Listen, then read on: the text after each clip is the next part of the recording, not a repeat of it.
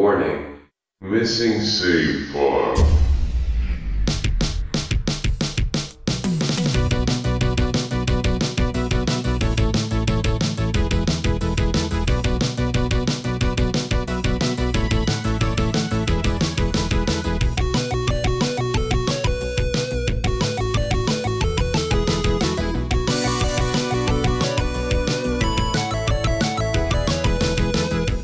Hey, it's Burnsie. And I'm Paul. And this is the Missing Save File, a video game podcast where we talk about the games we somehow missed the first time around. And today we're going to be talking about Control. Alt Delete. Control Alt Delete? What?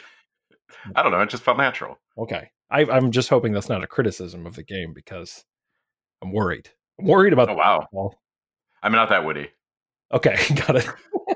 Well, let's take control. Oh, that's better. Take control. Take control.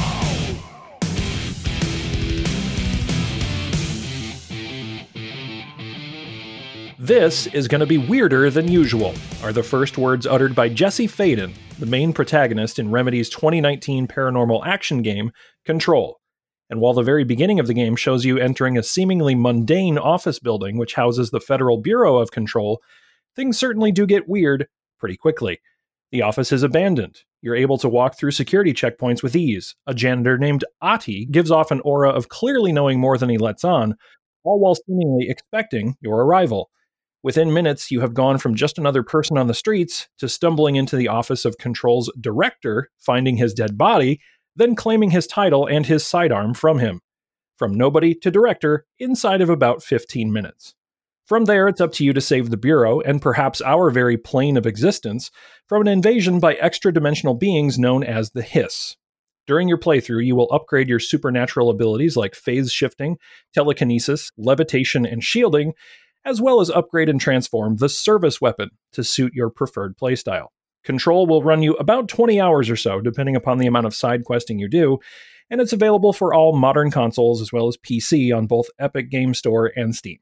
And now, we're going to get into the nitty-gritty right here on the Missing Save File. So consider this your spoiler warning if you haven't played the game. I loved this game.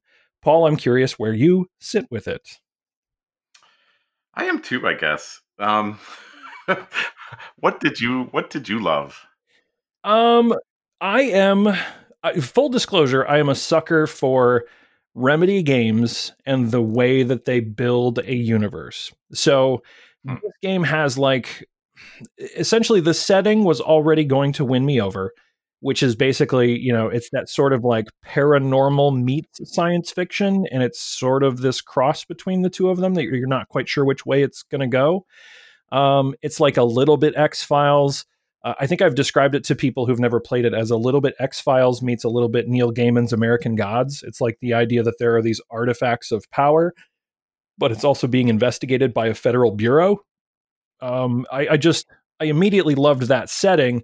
And what I love about Remedy games is they take the time to like flesh all of this out, right? Like the oldest house, which is the name of the building which houses the Federal Bureau of Control, is like this perfect setting for a video game because it's both finite and it's like incredibly diverse, right? Like there are just wings of the building that are apparently giant open rock quarries that intersect another dimension, or there's places where people sit and crunch numbers at word processors, right? Like, so I think the game already had me on its side because I really liked the story. I immediately was drawn to the characters, and anytime a game puts in little optional tidbits of lore that you can like pick up and read more about, like, what's this thing or what's this thing? And it will like give you more background information on a thing that you just walked by or something, a weapon that you have or a new power that you're going to unlock. Like I love when they take the time to make it feel like 10 to 15 minutes to maybe a day. I don't know how long ago it was that the Hiss like blew everything open, but you get the impression that just before you breezed into this place, this was a living, breathing place filled with, government drone workers that like happened to do pretty incredible work, but like also filed TPS reports, right? Like it's just, Sure. So all of that stuff like had me on its side before I even like got to the point where I picked up the service weapon and like started upgrading stuff. So it's like the fact that I enjoyed the game as a game, like on top of this, was almost cherry on the top, because like I was excited to play this game. And then like as it continued, the story really gripped me. Like I enjoyed the story. I enjoyed Jessie Faden. I enjoyed like her trip through this weird funhouse mirror maze that is this building. And, you know, the stakes that were involved with her, and we can kind of get into that. But like, that's why I was on this game's side. And that's why I really liked it. But you say you're not sure. And what is it that's like preventing you from being like, I liked it or I didn't like it? You're just kind of like, Yeah. Good question. I think it's a weird one. And when you were introducing it, you said Jessie Faden, and I was like, oh yeah, I guess that is the character's name. Like to the degree that if you had asked me ahead of time, I'm not sure I could have come up with it. Okay. Even just Jessie. But at the same time, I think the story is. I think I was at least compelled by the story, and like the thing that kind of kept me playing was the story. Like it's not the. I mean, it's, you know, like you said, it's X-Files essentially. And Neil Gaiman is a good comparison there too. I think they do good things with the story, and they like there's questions that I would like answers to in the story, frankly. And so that was bringing me back, but at the same time, like not being able to remember the protagonist's name is not a good sign either. It does. That's a weird thing to like. So. I mean, they say Jessie a lot. Like, I think she even talks to herself sometimes in the third person. Oh. Is it just that you didn't? I do have a note that I wish I could turn off monologues. I really wish I could turn off monologues. Oh. Well, so you just like had an issue with the fact that the character would like, you would hear her inner monologue essentially?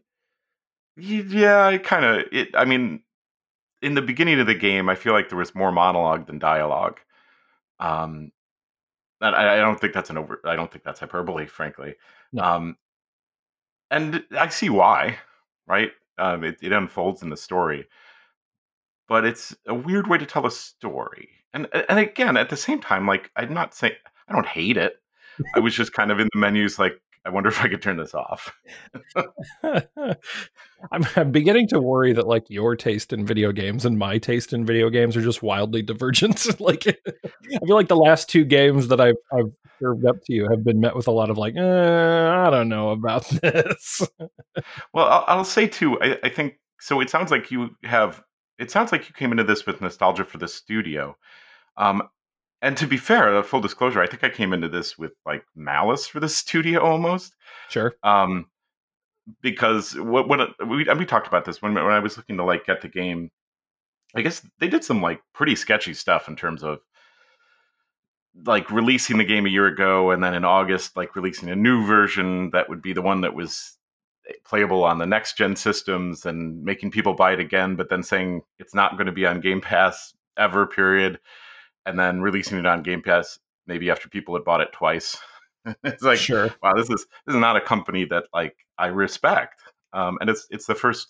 I mean, this is the first game I played from this company too. So, well, I feel like I do kind of want to address that a little bit, because we're in a weird kind of unprecedented time in video games. We are, which is essentially like, this conversation would not have happened from progressing from the Super Nintendo to the N64, right? Like you just, that would not be a conversation where somebody's like, oh, I bought Earthbound. I bought Mario 64 and it no longer works on my GameCube. Yeah. Yeah. So, I mean, I'll cut them some slack there, because, and like, I think the thing that unfortunately happened with them is twofold. One, they released a game a year before next gen quote unquote consoles come out, right? Like they were releasing their game at the tail end of the Xbox One and PS4 life cycle.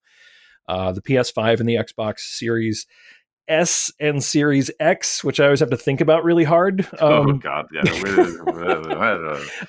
Are both out, and like I they're not doing anything that any other game company hasn't done before, right? Like a perfect example of this would be CD Projekt Red. Like they put out The Witcher 3, then they put out a bunch of like Witcher 3 expansion type stuff, and then a year later, The Witcher 3 Ultimate Edition came out, right? And like you don't automatically get that just because you bought the other version or whatever. So like, I don't know. I feel like the waters have gotten a lot muddied in terms of like It's a weird place. What reasonable expectations on a publisher are, like while I won't say they're 100% in the right in terms of like, maybe they could have been a little bit more transparent from the get-go about like what they were going to do.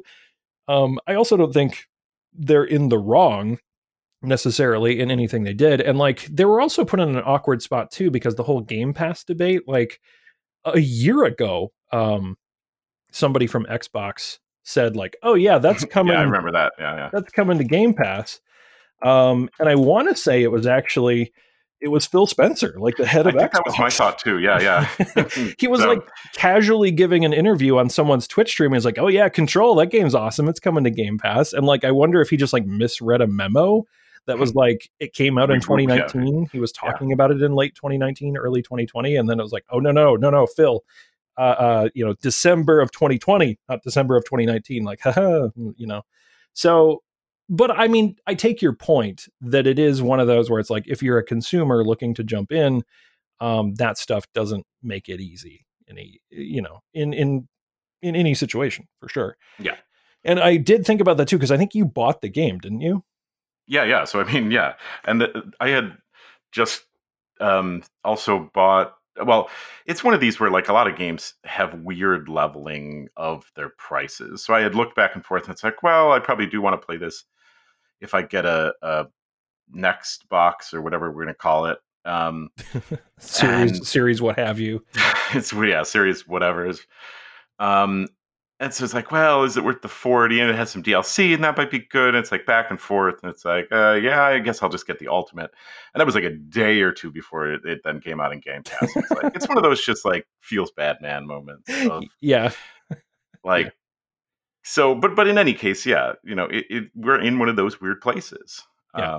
I don't know. I think it's a weird time to buy this game, which is kind of some of it, but yeah, I think it's a weird time to buy video games. And like, I don't want to turn this into like a platform conversation, but I will say that like, I have taken a little bit more, like I've gone more down the PC path than I have like individual consoles. Like I still own consoles and plan to, but it's really weird watching this generational debate happening like now as a person who buys stuff primarily on PC, because there aren't generations on PC, right? I mean, there are and there aren't. There are and there aren't. Yeah, you're right. Yeah, but I mean, like it's a soft border, not a hard border. Well, and I think that's the big trick, that for most games I'm playing, this does feel kind of different, because I think, especially with Xbox, they are kind of doing a pretty soft transition. That like Destiny, if I get a new Xbox, like I'm just going to plug in Destiny. Like I'm going to plug it in, and Destiny's going to play. Overwatch is going to play, and like a lot of these other games are just going to play. Some that are much older than this. So again, it's, I don't know. I respect they're in a weird place, but we could almost have a different conversation about that entirely, because depending upon what platform you're on, that may or may not be true, right? Like that's definitely the path that Xbox is taking, but PlayStation is much more of a PlayStation wants that money again. This is PlayStation 5. Yeah, exactly. But I don't want to go too far down that path, because like I finished the game. I finished it on stream. I don't know. You've had a lot going on, so you've been very busy. I keep trying to go back to it, and I tried again this afternoon. I'm you say it's 20 hours. I'm probably like 10 hours in, I bet. Okay. But I'm not through it. And well, so to talk about consoles too, I think we talked about it in the last one, but I do have a original Xbox. Right, it's an old one. And we talked about this because there are known glitches and stuff. And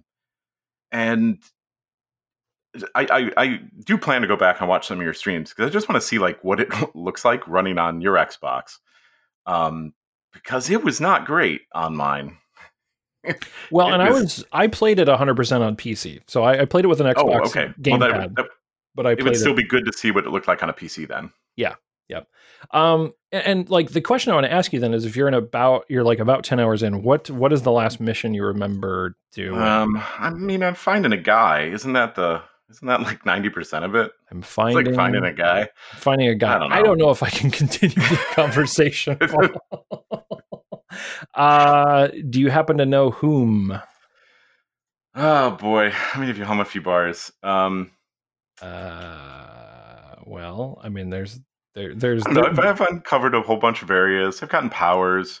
I mean, I will say too. I will say too. I'm kind of. I mean that's kind of flippant, but it is a little. It's a little flippant. It's a little flippant.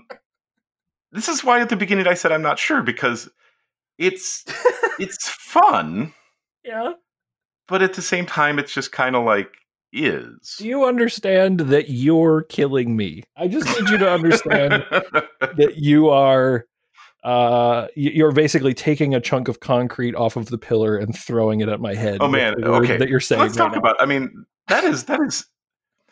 I mean, the gameplay kind of drags maybe because of that, and it's cool, right? So I will also say, like, it's cool to have psychic powers. It's very much like a Jedi outcast. It's like you feel like a Jedi, It's very that's what they're channeling clearly. With that's what they're going for. Yeah, but kind of getting in fights and just pressing right bumper and then finding an enemy and releasing right bumper and then doing that again and again and again until there's no more enemies. I wish the combat was a little deeper. Well, I mean, at risk of that's why I wanted to ask where you were in the game because, like, have you had a boss fight proper? Like, have you had one or two? Yeah, I've had some boss fights. Okay, because there are. I mean, I will say in the very early stages of the game, it's not it's not rocket surgery, right? Like, no. It's just pick thing up, throw thing at enemy likely dies. Yeah, I've gotten enemies where I have to throw multiple things and break shields and do other stuff, and yeah. But I've also put a lot of my ability points in, like powering up my throwing stuff powers. Sure. Because why not? Because throwing stuff is cool. Throwing stuff is cool, and again, it's not. I don't want it to come across that I think it's not a good game because I think it is. Right? It's fun to play, but yeah, it just kind of I don't know. Well, the reason that I ask if where you are and where you're at with it is like, is this going to be a 2-part conversation? Because do you want to finish it and record again? Like, I'm not sure I would have anything new to say. Okay. Well, I mean, like some of my favorite moments are in the latter half of the game, which it feels like you haven't even touched. So, like, I guess I have to ask the real question: have you found your brother? Have you found Dylan Faden yet? No, but that's one of the story arcs, and I probably could have. Boy, I don't think I could have called out Jessie, but I probably could have pulled out Dylan. Mm-hmm. Because I think that is one of those parts of the story. It's like, okay, that's a good hook. Like, that's a good story note. That's what you're here for. That's your motivation, is finding your brother. Yeah, I mean, like, it's just I find it really weird to like have a conversation about this game knowing that you're pre that. Just because, like, I mean, it's not like the game radically changes in the latter half, but like I said, you're in this. I think you're in this glide path in the game where the narrative and your supernatural abilities sort of follow the same upward trajectory, right? Where, like, sure. Originally, I think, the part of the game that you're in is designed to get you familiar with the fact that you do have psychic powers, get you acclimated with the different characters in this building, right? Because, like, they're doing a little bit of a narrative heavy lift here because you're in this building for the first time ever. You've been pulled here by this power that's in your head, essentially. And now you're in charge, like that. And so now they have to tell you who these different people are who report up to you. So it's like a lot of it is introduction. Like, who is this person? What do? They are sending you this place to go do this thing. Like, how do I release the lockdown? Like all those, like basically the first part of the game is sending you to the different areas of the oldest house. And then the last 10 hours of the game is basically, then exploring deeper into those different locations to find out what's really going on there. So it's like, it's almost like you have almost like a taste of like all these different areas, but like you don't really have all of the depth yet. So I don't know how to engage in a conversation with you about it. Because it's like, oh, you haven't done that. Oh, you didn't meet this person. Oh, you haven't, like the narrative. I'd say you could go spoiler. You go spoilers. Okay. Well, so basically what you have yet to uncover is the idea that, ultimately the narrative of what's happening in the oldest house and what's happening to the Bureau of Control and the story arc of you and your brother, are coming together. Basically, they are the same narrative. What is happening with the house and what's happening with you and your brother are all tied together with this thing that happened to you when you were kids. And yeah. So I've gotten the story of like what the kid stuff. And I think, it's already been like strongly hinted that all of that is very, very tied together at the very least. Right. Maybe more than hinted, but sure. Right. So what you find out when you, so I'm wondering how close you were to getting to the part where you go get your brother, because the mission threshold, I'm just kind of going back through here. You see, I will say, so again, one of the things, like it's not that the story is not engaging, and it's not that the gameplay isn't, it's gameplay. I'd say a lot of it is the glitches, is the graphics, is like a lot of these things that just make it hard to play and have fun. Like I know there's a menu system. I know there's like, I've upgraded some stuff, but like I do not spend time in menus because opening a menu takes 4 seconds and it takes 4 seconds to close. Okay. And like pulling up the map, sometimes it draws the map. Like, it's a lot of weird stuff like that. And even the story stuff, like I would love to see how it renders on a different machine, because they're, it's reminiscent of Mass Effect Andromeda. I'll say that. That the way faces are drawn and lighting is done, like you get a lot of these like weird sunken eyes and like weird shadows on faces because the lighting is rendered weird. And it's not good to watch. Well, and so this is an interesting point. So, this is very quickly going to turn into Burnsie tries to get Paul to buy a gaming PC. Because sure, because like the thing that you may or may not be aware of in terms of like technically what this game is doing, I think this game was actually like a pack-in for a certain generation of GeForce graphics cards, particularly the GeForce 2000 series, the ones that first introduced ray tracing, the RTX, and like. I think what's probably happening is, the Xbox One hardware that you're playing on is so far removed from the technology that is like... it's like 6-year-old hardware. Yes. Well, it's longer than that. I want to say it's like 2013, maybe even 2012. Might even be 8-year-old hardware at this point. I think it launched in 14, if I remember right. But okay. They were using older parts. So sure. Right. But like this game was used as a showpiece for those graphics cards because it was built with both ray tracing lighting, RTX lighting, and it also uses NVIDIA DLSS technology, which is just a fancy way of saying like you want to play the game at this resolution. It draws the game at a much lower resolution so that it can actually tax the hardware physically less and then scale that up. So instead, what your Xbox is doing is drawing it at like native resolution with hardware that can't cut it and a lighting engine that just won't work. It's definitely not ray tracing. That's for sure. Yeah, and there are points in this game where I won't say so. Like what I can imagine is happening is that like all of these little pain points. It's sort of the death by 1,000 cuts thing. Oh right? yeah, no, 100%. Like, the game is certainly probably playable, but I'm sure it's like just unpleasant. And so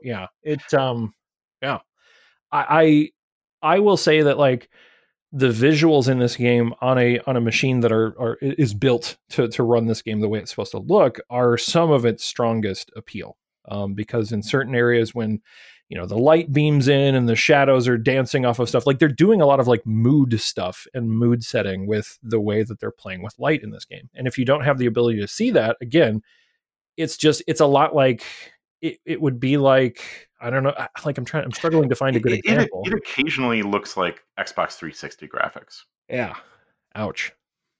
Like, that's what it looks like. So, yeah. I mean, it's definitely not a showcase of graphic power. I just don't know how much of this podcast is going to be. Paul just really doesn't like the thing that Jason really liked. But well, this one wasn't for me. This is your week. This was for you. You wanted to play this. I know. But like, I do think that, like, yeah, to get the full experience out of this game, you do need to play it on modern hardware. So I think that would be the trick.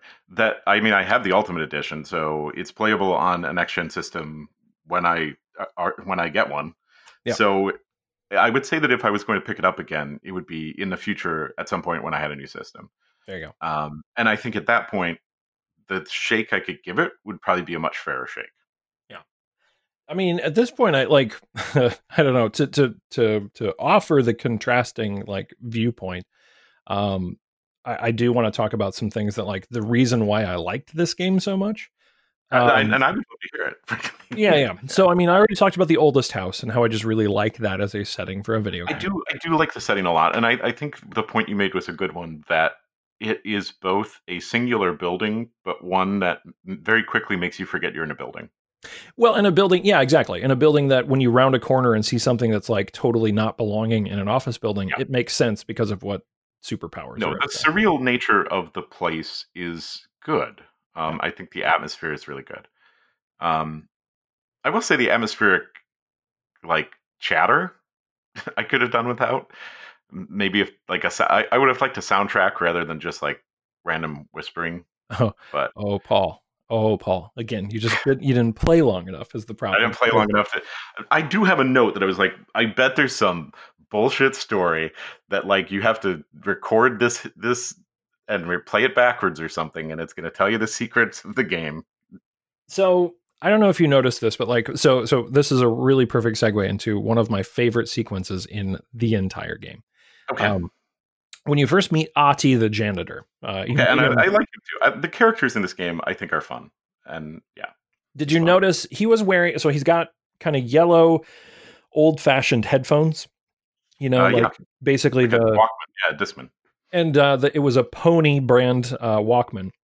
And it was in fact a Walkman. I'm almost certain it was not actually a Discman, because there's a memo that you can read about the oldest house and why, like, because I don't know if you noticed, like, all the computers are basically like terminal PCs. I did have a question that kind of lingered with me of what era this is supposed to be set in. Yes, that is a good question. And that was a question I had written down, like, is this the 80s? Is this the present? Like, when is it? So I asked this question while I was playing this on Twitch, and somebody was like, do you want me to tell you? And I'm like, no, don't tell me. Don't tell me. If there's a way that it explains it in the game, don't tell me. So I was not spoiled.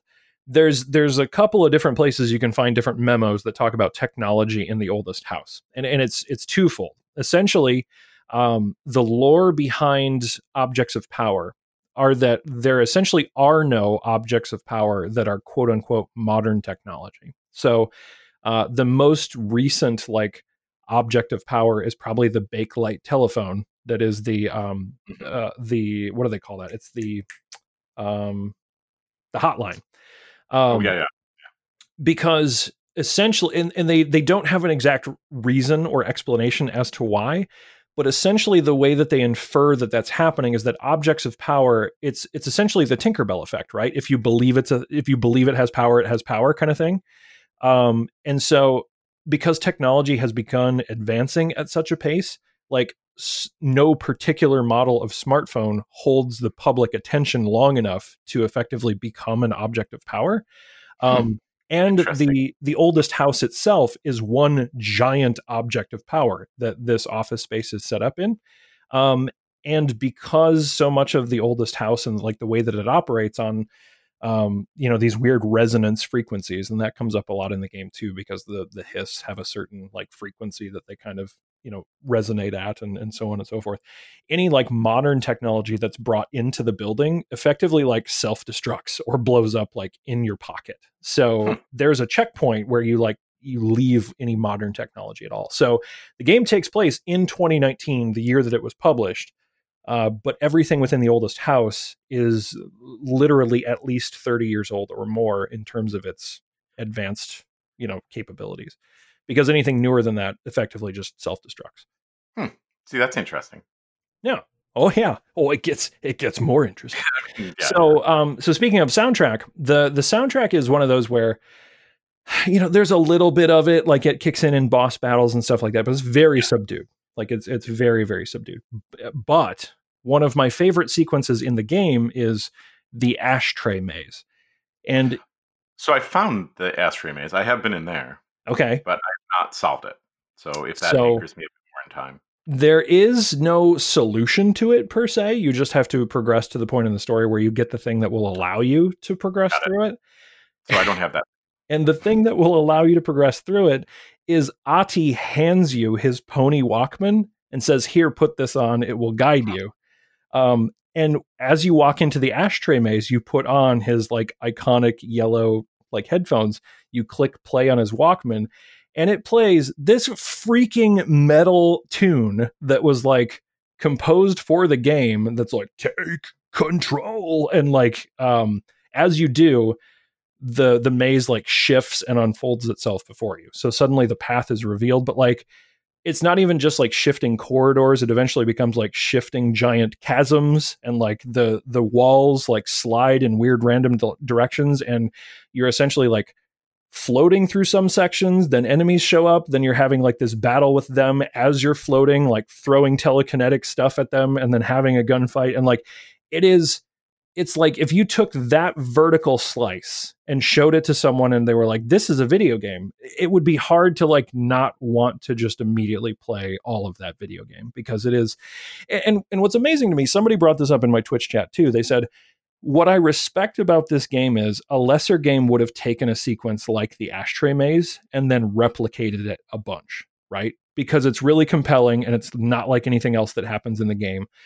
But the other thing that I like about Control, just as a piece of like narrative fiction and melded with video game, is that it will introduce set pieces like that, let you have the experience, and then just let it be, right? Like they're not afraid to put a bunch of effort into a thing that probably took a lot of work to put together, and then just let that be that part of the game and then move you on to something completely different.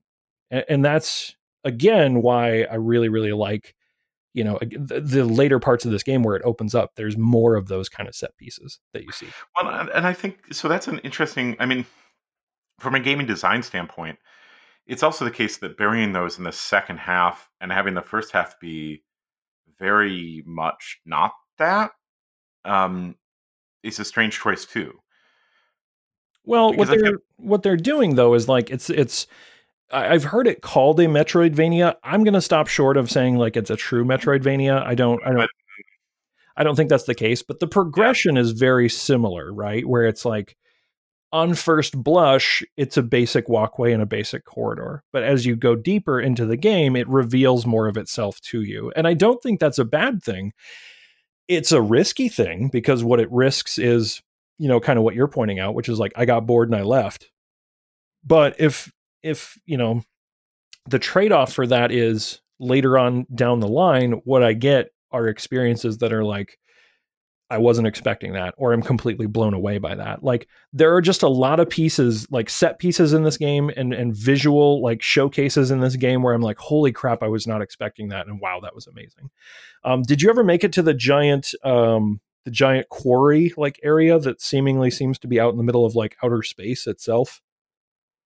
I've been to a quarry. I don't remember it being in outer space. Okay. Like it just like if you look up at the night sky, it feels like you're in an asteroid like floating through space. And maybe. You go there several times, and like I think the first time you go, it's a little bit smaller, and then you go to like different areas of it. Like so that set piece I think is really like interesting and really thrilling, and like there's a lot of stuff that they do with the astral plane. There's even a boss fight that happens later in the astral plane, which is like just again really incredible.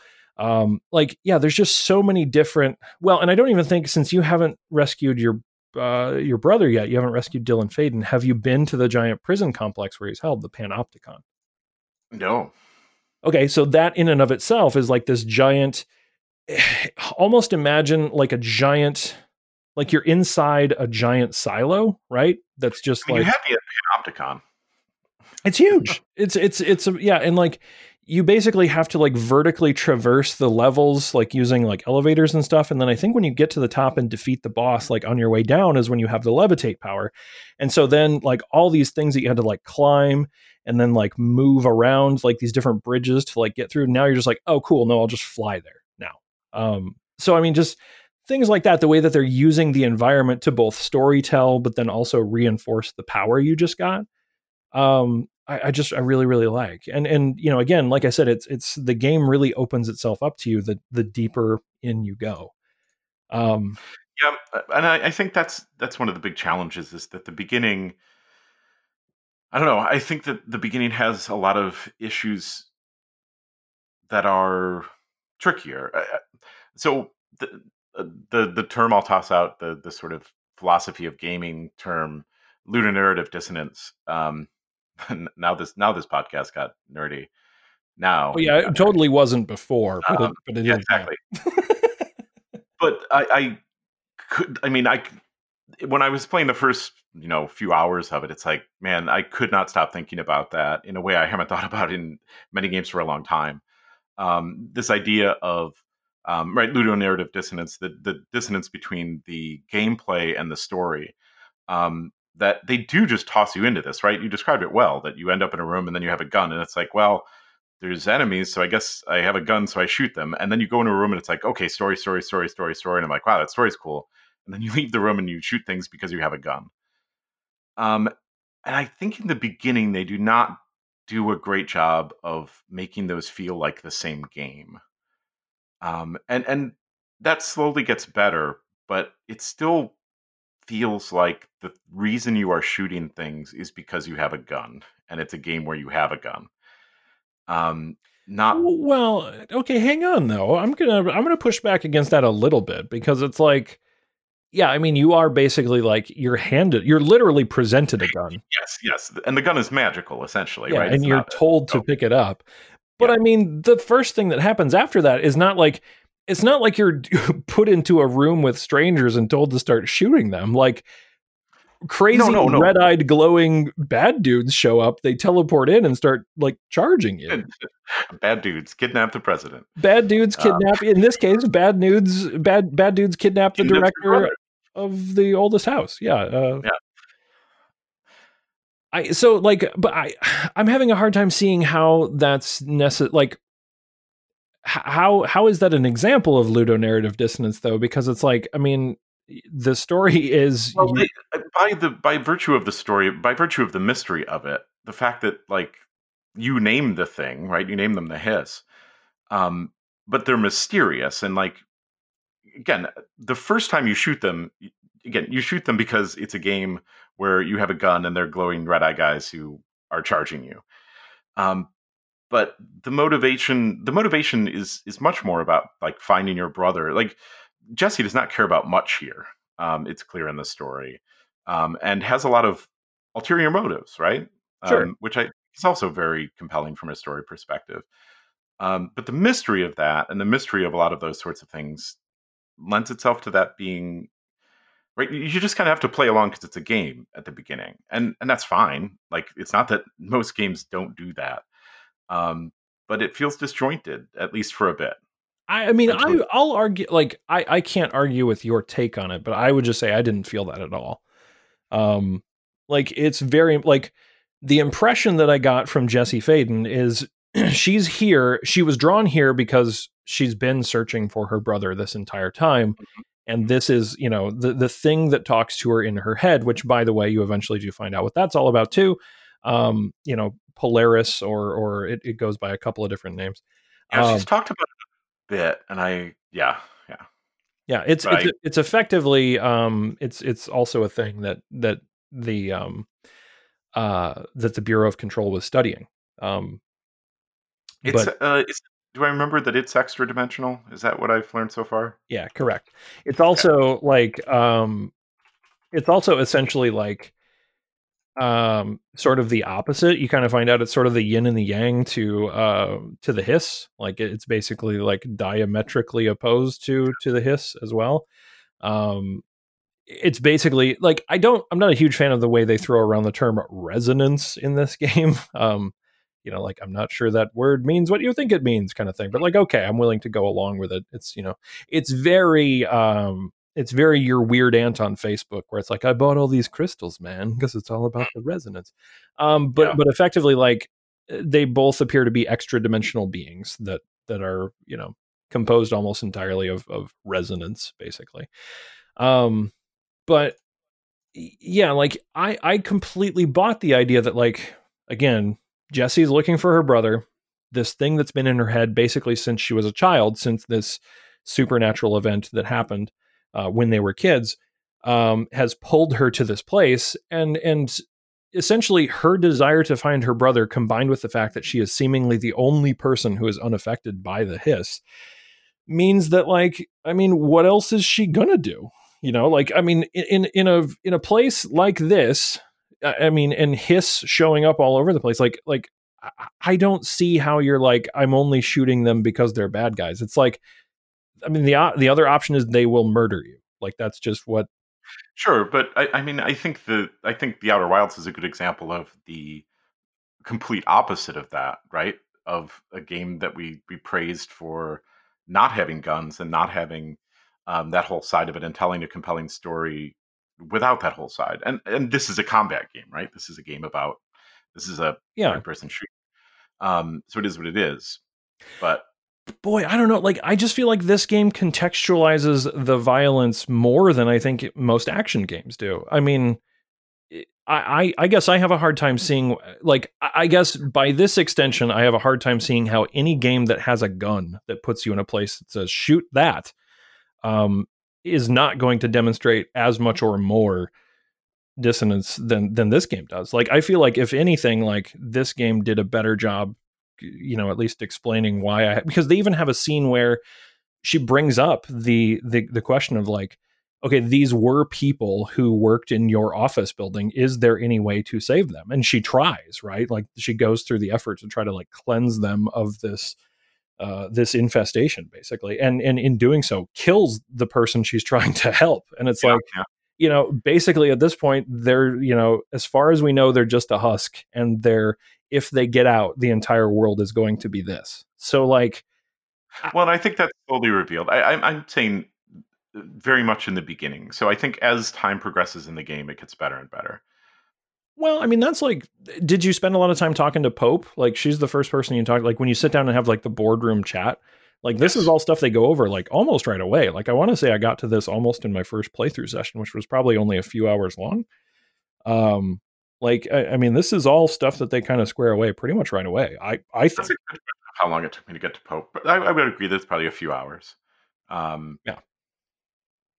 I mean, it's basically like survival up to that point. Like, I don't know. I just have a hard, I mean, agree to disagree, I suppose, but I just have a hard time, like, seeing that perspective of it. But hey, that's why we have a video game podcast. I also like set pieces like the Ocean View Hotel. I really liked that as, like, a narrative way station / tie-in. Another character that I really like was Langston. So there's two characters in this game that I would basically, like, put as, like, the yin and the yang of the oldest house. One of them is Dr. Darling, who's the guy that you see in all of the, like, real footage where he's talking about, like, this is what objects of power are. He's the head researcher of the oldest house. Like, I don't know if you remember some of those. No, I do remember those a lot. Yeah, I remember those a lot. Because this is just me, and this is, boy, I'm just down on this podcast today. But I am not the biggest fan of, like, live action video in a game like this. I appreciate it, and I could just see how it's like. You like it or you don't. But that's why I remember it, because I remember, like, oh, it kind of made the uncanny valley of the graphics worse, I think, is why I noticed it. Okay.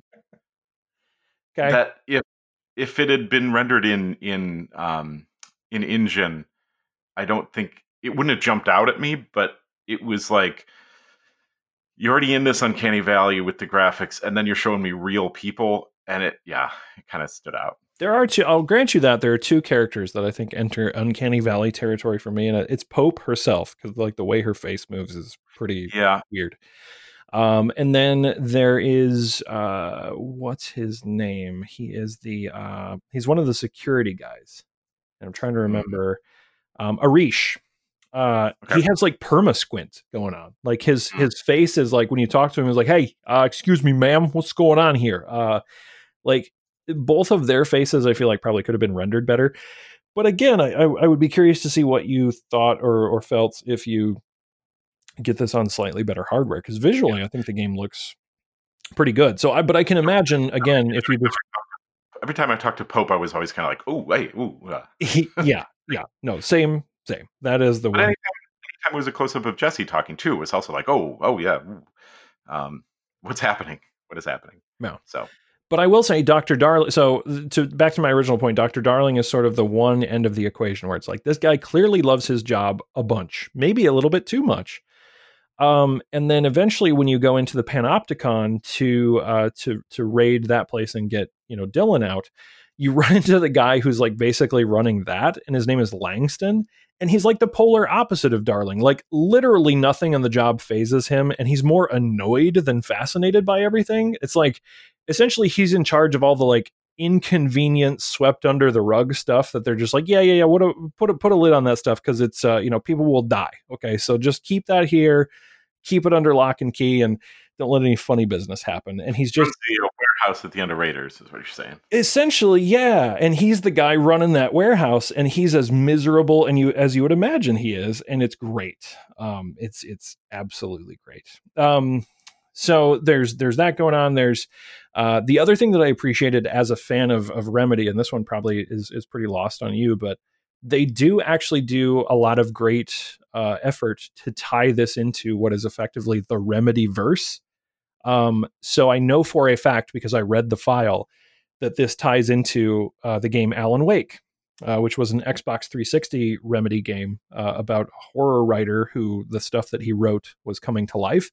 There's a case file on that game in The Oldest House, which stuff like that I just get a huge charge out of, because it's just the style that they're clearly emulating is like genre television from the 90s, like, and I just like that scratches an itch that for me is just like almost irresistible. And I'm like, okay, that's really, really good.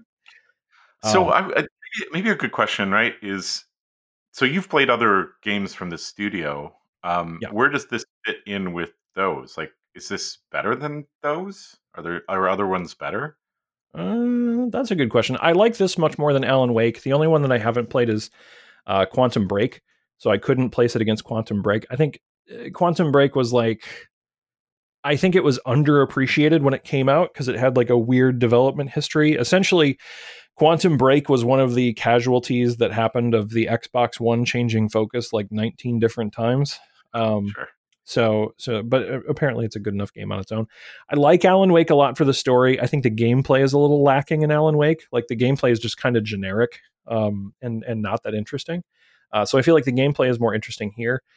It would be hard for me to say that I like this game more than Max Payne, which is Remedy's first big entry into video gaming, because that game came out when I was in college and I played it so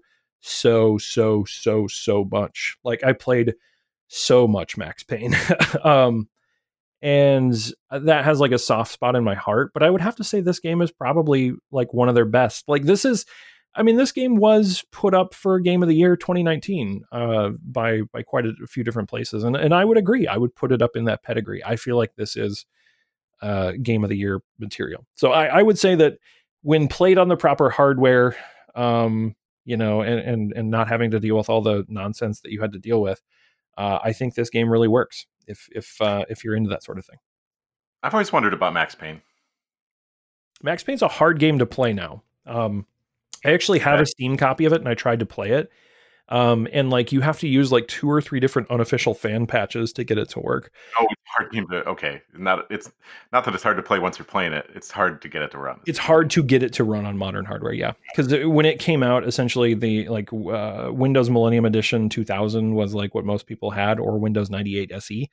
Windows XP was like brand new. So it's kind of in that weird era of gaming. Like I went down a rabbit hole with trying to get Max Payne to work where like it's not that hard. Like there's a couple of unofficial patches that you have to install and you're off to the races. I don't really like unofficial patches, so I was researching alternate ways to make that happen. And one of the alternate ways to make that happen that popped up that I actually thought about doing, because there's so many games from that era that I want to play, was like creating a virtual PC that's and loading Windows XP on it. And I was like, God, maybe I just do that. Yeah, exactly. And I'm still thinking about it, but I would say this is probably some of the best that they've ever put out, I would say. Yeah, and yeah, to your point, I think a lot of the critiques, I think, would be fixed by hardware. Yeah, because a lot of it is menuing takes forever. Lots of things take forever. There's a lot of artifacting, the light gradient, and I think a lot of it is probably because they designed it to be ray traced. But there's a lot of artifacting in light that is very noticeable. And again, I wonder, plays it in a weird way. Yeah, I wonder how much of that was supposed to be just like particle effects that you're just not seeing correctly. No, good point. But it's definitely just like artifacting, and it's clearly pixelated, not like atmospheric. Well, if times were better, what I would recommend is you and your lovely family come visit, and you could sit down in front of my computer and play it. No, I think there's some other small things too, and your Death by 1,000 Cuts, I think, is really what it is. Just the like small stuff. So like the fact that X pretty much reloads a weapon in every game that I play, and it switches between modes because your gun automatically reloads itself, which is kind of cool on its own, but it's like that's frustrating. It took a while to get over that. The fact that B doesn't de-menu you always, only sometimes. The fact that there's no waypoints, man, waypoints would be nice. Well, I mean, there's control points. There's control points. You go back to the control point. That's the save station. It's a save station. No, and those are nice, right? The fast travel network is good. Yeah. Especially like what you're saying, that you kind of keep going back to these places over and over and over. Yeah, like again, it's one of these where like I could see how I've been more down on this game, I think, than rightly so. Sure. But I think it's also one of those where like, playing on old hardware. Yeah. I know what. And to your point too, I won't say that like my takeaway of this game is entirely sunshine and puppies. Like I do have a couple of things. Like I mentioned the uncanny valley faces of Pope and Arish. Like I think a lot of the other ones actually look good. So I would be curious to see what you think if you saw it, on other hardware as well. But Pope and Arish definitely both. The random people you see, you're kind of far enough away from them that I think it works. It's really the like when you do close-ups, and Pope you spend a lot of time talking to, and Jessie you spend a lot of time listening to monologues. So I think those are the two that I noticed it the most. Well, and I think Jessie actually looks really good. So that's again where Jessie is the one that looked the worst on my playthrough. Oof. Okay. So that's probably a big difference then. I also like the upgrade paths and the customization system. I liked the upgrade paths for the powers because those felt like natural, and there was like a currency that you got, and you just like went down a line and just picked which one you wanted to upgrade. I wasn't wild about the way the weapon crafting / upgrading worked, like pretty much at all. Like the fact that those mods were like random drop, like there's no need to have stuff be random drop unless you're playing Mario. And like I said, I found those systems and then like just kind of randomly socked stuff in there, and I was just trying to not be in menus as much as possible because of all the menu lag. Yeah. Yikes. Ouch. And I will say the final level is I know it would have been cliche to have a boss battle. There is no actual final boss battle, but I actually kind of preferred to have a final boss battle. It's a pod race. Oh, it's a pod race. You have to pod race off of the collapsing Halo ring. Yeah, exactly. Yep. Okay, I want that game now. Now the final level is basically like an enemy gauntlet where it throws like all enemies at the game at you in like waves and stuff. And eventually it kind of feels a little cheap, like towards the end. It's not like I probably reset a few times like on the last checkpoint. just enough to be annoyed by it. And that's always kind of one of those where it's like, this is fine, but like I kind of would have preferred a different challenge, right? Like so I don't know. That those are kind of nitpicky, but those are the things that I like didn't necessarily care for. Yeah, it also, I mean, again, I didn't finish it, so it's possible that all the different types of enemies are late game, but it very much felt like all the enemies were very cookie cutter and the same, or just like different skinned versions of the same. That you got a guy that like throws grenades, you got a guy that throws bullets, you got a guy that shoots rockets, and you got guys that are slightly bigger and have shields.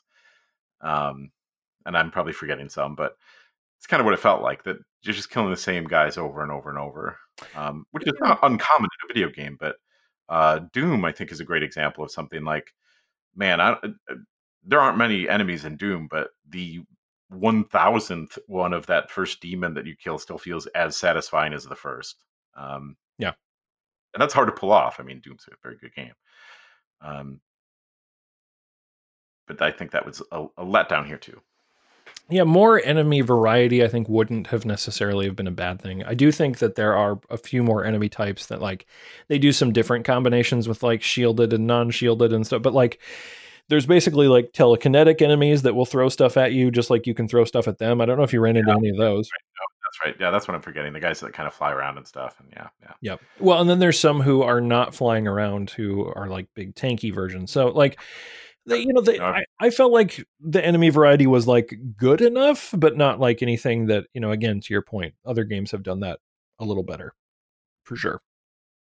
So, but I will say that this is one of the games like that I played that I enjoyed the most. Like, and I think I really would have enjoyed this game no matter what. But I'm glad that I get to talk about it because, like, I just, for me, this was a tour de force of like why I like this publisher. It's like they're aggressively like story driven action games, right? Like they're just like, they're not afraid of it. Like it's just the story. Like, so that's why, like, I think I took your critique of like ludonarrative dissonance so to heart, because I feel like that's a fair criticism in many video games, just like video games, period. And I feel like this game actually has the least amount of dissonance for me, that like the story and what I was doing in the game seemed to gel the most for me. So, and again, that's taste, right? Yeah. And that's weird because I would have said, at least for the first few hours, it really felt like I was reading a good book, and every once in a while somebody would knock it out of my hands, give me a gun and be like, okay, to keep reading the book, you have to clear this room. Okay. Like, okay. Fair enough. But I mean, I really enjoyed it. I feel like the story was a satisfying conclusion. I feel like you should play through at some point, whether you wait for new hardware or not, to the point where you meet Dylan Faden. That whole sequence is really creepy, very unnerving. And he, like, as a character, really drives the second half of that game in a kind of unsettling way. I like what they did with that character. And I haven't played any of the expansion content, but I'm excited to dive into that stuff after finishing the main campaign. I have the expansions too. So, I mean, yeah, I think if and when I get a next box, this will be on the list to finish, to revisit. I don't like leaving games unfinished, but man, the things that are stopping me from playing are not the gameplay and the story. It's the technical, it's the glitches, and that's all that. Gotcha. Fair enough. Well, I think that unless you have anything else you want to do, I think that covers our conversation of Control. I think this was actually a fairly in-depth conversation. So if you want to push back against anything we said, leave us a comment, all that kind of stuff. You can find out more about us at our website, missingsavefile.com. Links to all of our social media are there as well. And then I played this game on Twitch at twitch.tv/itsburnsie. Feel free to drop by and say hi there as well. We're going to take a short break, and then we're going to wrap this podcast with the way we always wrap it, which is figuring out what we're going to talk about the next time on the Missing Save File. So don't go anywhere. We'll be right back. I should say, if people have complaints for me, just go to watch Burns on Twitch and just yell in the chat. Yeah. That's how you can get in touch with me. Thanks, Paul. Really?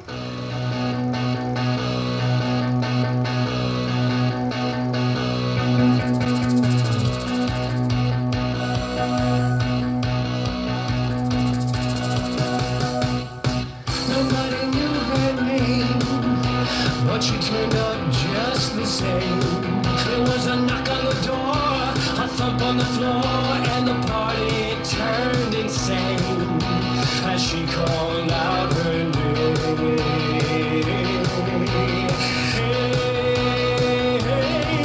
And she walked in looking like dynamite. She said, now come along and boogaloo through the night. And by the way she's moving, well, dynamite, might she not?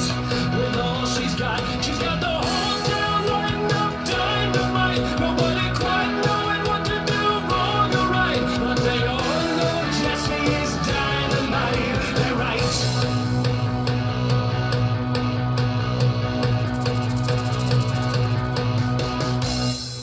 This is the Missing Save File. I'm Burnsie. And I'm Paul. And now, Paul, it's your pick. Last time I kind of went through this tortured thing where it was like we basically take turns. We each choose a game for us to play on the podcast. I think I chose the one that you were the most reluctant to play anyway. So I do feel kind of guilty that I maybe pushed you into this game that you didn't want to play. So now You picked the game that you wanted to play the most. I think that's fair. I did. I very much did. And now I think it's your turn to play either the game that you very much want to play the most, the game that you very much want me to play the most, the game that you think. No, I will honor the spirit of the fact that I will be picking a game for you. Okay. So, Wait. Low key. Is that it? Is that what we were supposed to be doing? I mean, I maybe a little, isn't it? I'm going to be honest with you, Paul. At this point, after doing a dozen of these with you, I have no good goddamn idea what I should pick for you at this point. So I'm in this. When I have a pick, I'm just picking for me, baby. Okay. I'm Wait, that's not my pick. Wait, what did you say? Sorry, I didn't hear. Oh, Barbie Horse Adventure. Well, too late. You said it. Next time on the podcast, we're talking about. Okay. So you like Metroidvania games? I do. You like 8-bit games and 16-bit games? It's fair. Okay. Well, I'll just jump into it. Do you ever play The Messenger? No. No, I never played The Messenger. You ever play Ninja Gaiden? Yeah, I played. So, fun fact about Ninja Gaiden. I did not have. I think I'm fond of saying this on the podcast. Didn't grow up with a NES, SNES. My babysitter had an NES that had the original Ninja Gaiden. I wasn't ever much good at it, but I remember spending tons of time playing that at my babysitter's house. That has got to be the best. Like, wow, you want to have the easiest job as a babysitter? Get a console that the kid doesn't have, right? And just be like, "You good, kid? You good for the next 6 hours?" Yep, I'm good. This game is hard as balls. Like, yeah, exactly. So no, I've heard of The Messenger and like the tie-in with Ninja Gaiden. I think I remember like the art from the game. So The Messenger is a 2018 game. Okay. And it's on every platform, but it's also on Game Pass. Sweet. And I mean, I've played it on Xbox, which is a great place to play it. But I think it's on everything. I don't know if it would be on PC Game Pass, but it might be. But it's a fun homage to Ninja Gaiden and games of that era. And it's also a send up of those games. It's a pretty good send up of those games. I mean, I think that's kind of the sell point. There's more to it than that, but not. It's a good platformer. It's a fun Metroidvania platformer. Okay. And I just looked. It is on both console and PC Game Pass. Cool. So play it on whichever one you want. Okay. Yeah, I think it's on Switch too and PS4. It's not. It's not. It doesn't have ray tracing, so you can kind of play it wherever you want. I can feel you chewing the disdain of those words as you like spit them out. You're like, I would love to have some ray tracing. I would love. I've seen Minecraft stills. You know, Yeah, no I've seen joke. how that flows into a beautiful Minecraft cavern, and you know, but yeah, this is a fun one. It's a fun little quick one. Like I said, I've played it. I've played it to completion. Um, it yeah, I think you'll like it. I've also watched a few people that stream play it, and it's a fun one to stream. I think because it is it's a very classic feel of a game, but it's a very new game, so it's pretty polished. If anybody has recommendations for what I should start recommending to Paul, I think you guys might know better than me. Twitch.tv/It's Burnsie. Just drop in chat. Paul will hopefully be there watching me play the messenger. I feel like we have to come up with a win. I will say, our Outer Wilds conversation was like,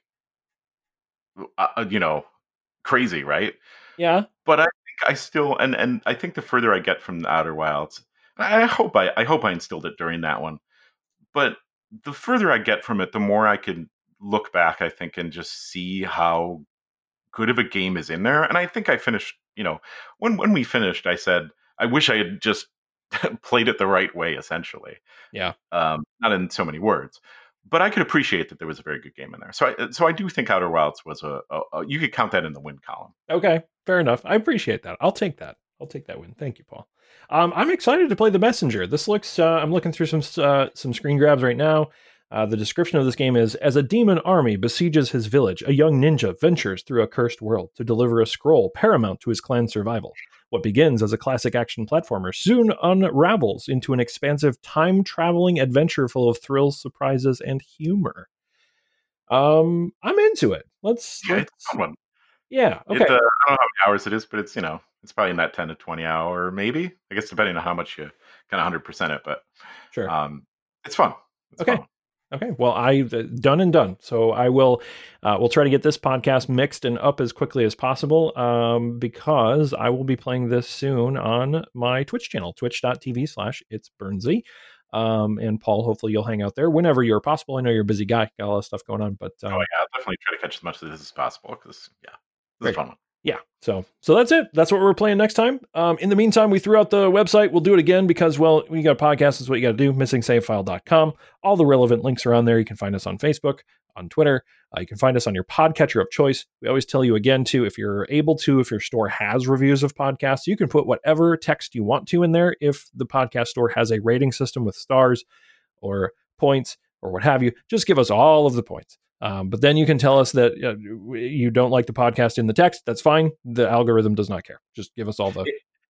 If you don't have one that gives stars or allows ratings, then, just write things on a piece of paper and then like put it out into the world.